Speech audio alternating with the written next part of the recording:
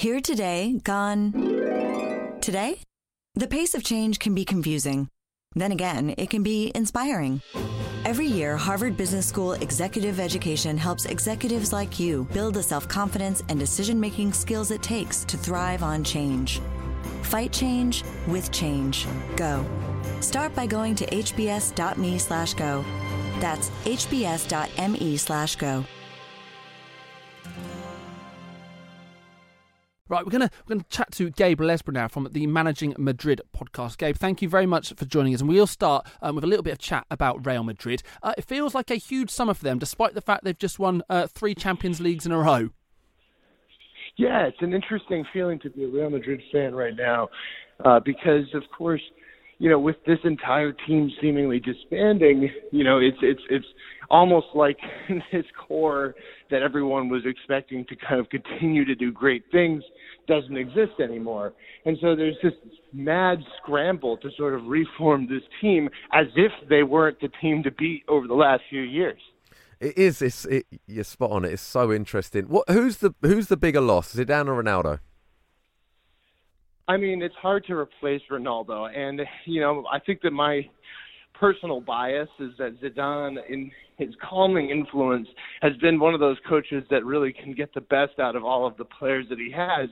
But when you're losing a player that's created so many goals for you and just, carried the team on his back over the course of different years, I think it's hard not to say that Ronaldo is a bigger influence on the side than Zidane ever. Even though Zidane was so great for Madrid, it's hard to say anyone other than Ronaldo.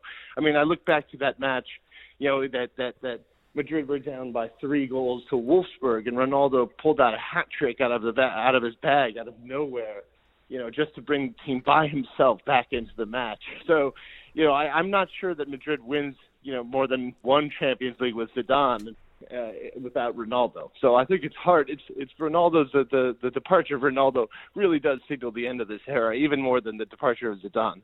Yeah, no, the post-Ronaldo era at Real Madrid would be very interesting to see how that goes. Because as you say, that's replacing a huge amount of goals. But you feel if any club is capable of replacing a star like Real Madrid, being able to attract those kind of players, then it is Real Madrid that is capable of doing that. How do you think they'll go about this summer market? Because we've seen Neymar linked, but the club have come out and made 2 statements saying they're not interested. We don't think Mbappe will happen. Harry Kane probably isn't what they need. Mo Salah signed a new contract over at Liverpool. How do they go about replacing Real Madrid with Ronaldo? Because it feels like they do need a Galactico, or they certainly need a top quality player. Yeah, there's definitely a feeling that if not for the actual squad composition, the belief that the fans will have in this team, there needs to be a new kind of big name that comes in, right?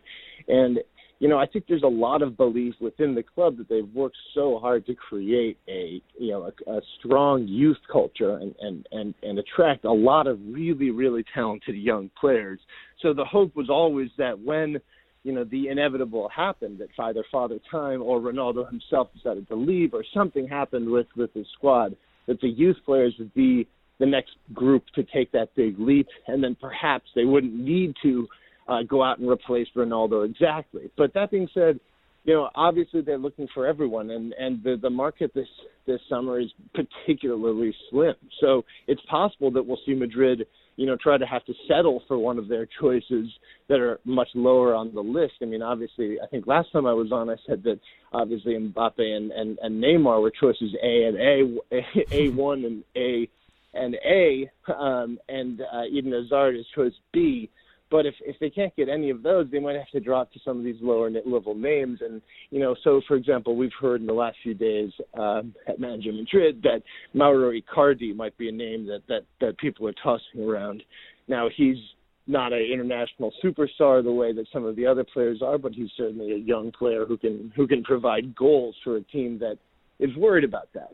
Yeah. One player that looks unlikely to join is David De Gea. It seems like every window we're linking David De Gea with Real Madrid, but he's made it known that he's going to be staying at Man United. Are you disappointed to hear that, or after the Summer's World Cup, is the feeling about De Gea a little bit different? I think that the Madrid board is very disappointed. They really did and still feel that De Gea is the best keeper in the world. they feel also that the best keeper in the world, if he's Spanish, should be playing for Real Madrid.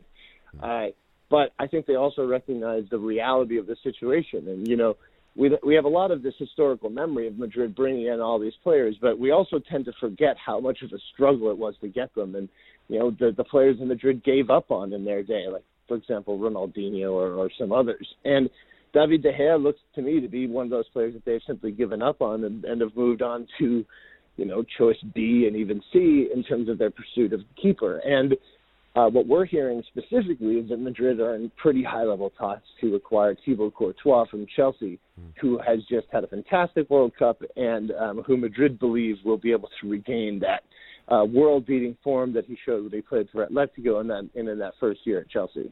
And Lopetegui, what kind of season are you expecting from him? Because he doesn't feel, particularly here in the UK, that the kind of name that Zidane and other managers were before him. How is he viewed in Spain, and what kind of perhaps patience, if things don't go perfectly, do you think Real Madrid will give? Because we were talking about Chelsea earlier, again a club in England that is very notorious for not giving managers time. I feel Real Madrid maybe the same. Yep, Madrid's exactly the same. And while he may have a little bit more name recognition, a little bit, he bought himself a lot of goodwill by taking a Spain squad that everyone thought looked pretty bad and turning them into world beaters. That is before he was sacked before the World Cup. I don't think he will be given almost any time. I think that if you see in the first 2 months he starts, with a very bad first record, there may be some leeway, but he could be out at mid-season if his team doesn't perform to the level that are expected of him. Yeah, well, on that note, last season, 17 points off Barcelona. Is the target, and I guess it sounds like a silly question, but the target has to be winning the league, right? The target is the league this season. The target is always the Champions League with Real Madrid also, but if Madrid could have a season where they win the league and, have a good run but don't end up winning the Champions League, I think that everyone will feel like that was a success, especially because after during that 3 Champions League run, there was only one double, right? There was only one season where they managed to beat Barcelona or Atletico to the league title. And it is of primary importance to the Madrid board that Madrid reasserts itself as the team to beat in Spain itself. Because, especially last season, smaller teams weren't just bunkering down. They were coming out to get Real Madrid, and you would see games where Madrid would look totally flabbergasted against a side like Girona or like Eibar, which are these tiny teams that were just promoted, and we can't have that happen again. And I think that if we see, Lopetegui struggle in some of those matches against these smaller or just promoted teams, you may see already rumblings of him being replaced by, some of the other names on the list that we mentioned before he was hired. And a word on the rest of La Liga. Obviously, it's Real Madrid and Barca at the top, but the likes of Valencia, Sevilla, I know Real Betis have got quite an interesting project going on over there. And obviously Atletico Madrid as well. Is the gap closing with those other clubs? Are there more teams now up there capable of challenging for Madrid and Barcelona, or does the gap remain the same? That's a great question. The gap with Real Madrid and Barca remains the same just because the gap with Real Madrid and Barca and literally everyone else in the entire world still sort of exists. There are only about 3-4 clubs in the entire world that can challenge them. But the overall quality of La Liga has certainly improved. Real Betis, as you said, have made some really impressive signings. They've gone out and gotten a bunch of youngsters. They managed to replace arguably the most impressive prospect in Spain last season and made a run at Europe. I expect them to do the same this season. Valencia has obviously, has managed to lock down Rodrigo, who is was by the end of the Spain's World Cup run, the first sub off the bench and arguing for the first, being the first striker for Spain. They've locked him down. They're working on building up that defense, obviously, and changing their perceptions of feeder club for teams like Madrid, Barca, and then obviously Manchester City and a couple of the other bigger clubs. And then Atletico, who have, by all accounts, had a fantastic offseason bringing in Thomas Lemar and by retaining Antoine Griezmann, which was a previously, I would never have put my money on Griezmann staying at Atletico, given the way that he had he had acted all summer and the kind of ringer that he put his fans through. Yeah, and just lastly, Gabe, you mentioned the Spanish national team there, and that almost you felt that it was a weak squad that Lopetegui had taken to the World Cup, which is certainly not how fans in England would view the Spain squad. But we now know that Luis Enrique is the coach there. What kind of job has he got? Because again, we sit here looking at the talent that Spain have, thinking what an easy job that must be to be able to manage that team. But do you think it's maybe a bit of a challenging or a kind of changing of the guard over in Spanish football? I think he's got to do, which is what Lopetegui kind of did, which is put his own imprimatur, right, and bring his own style to the team. So not totally rethink the way that the Spanish team plays, but also use the assets that are there, right? So Xavi, the old Barcelona legend, and now someone who's clearly angling for coaching jobs, has said that he wouldn't change a thing at all in terms of the way Spain plays, and I think that and a lot of a lot of fans in Spain don't agree with that. That actually that Pep Guardiola style, or tiki-taka style that Del Bosque really brought into form at that 2010 World Cup, has really gone out of flavor, and especially with the talent that Spain has, they actually have a lot of direct players, they have a lot of fast players, and Luis Enrique's strategy at Barcelona, if you remember his tenure, it was 2 years where he brought them from the tiki-taka era to a much more direct style that focused on their young talent and Neymar and Suarez, their goal-scoring ability that Messi finally flourished. But Messi flourished under, and he brought this team that was really used to a slow build-up into a team that was very fast, very direct, and scored a lot of goals. And so if he can do the same thing with the Spanish national team, I think that would be a very big step forward for them. Fantastic stuff. That's Gabe Lezra from the Managing Madrid podcast. Have you heard? Metro by T-Mobile now includes Amazon Prime.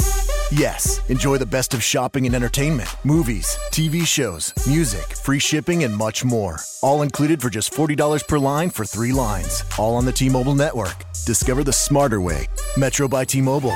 That's genius. One offer per account. Offer subject to change. $12.99 per month value. Offer valid for new Amazon Prime members. Metro customers may notice reduced speeds versus some T-Mobile customers. Video at 480p. Capable device required. See store for details and terms and conditions. Have you heard? Metro by T-Mobile now includes Amazon Prime.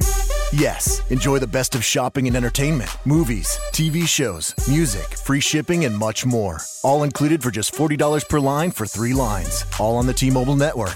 Discover the smarter way. Metro by T-Mobile. That's genius. One offer per account. Offer subject to change. $12.99 per month value. Offer valid for new Amazon Prime members. Metro customers may notice reduced speeds versus some T-Mobile customers. Video at 480p. Capable device required. See store for details and terms and conditions.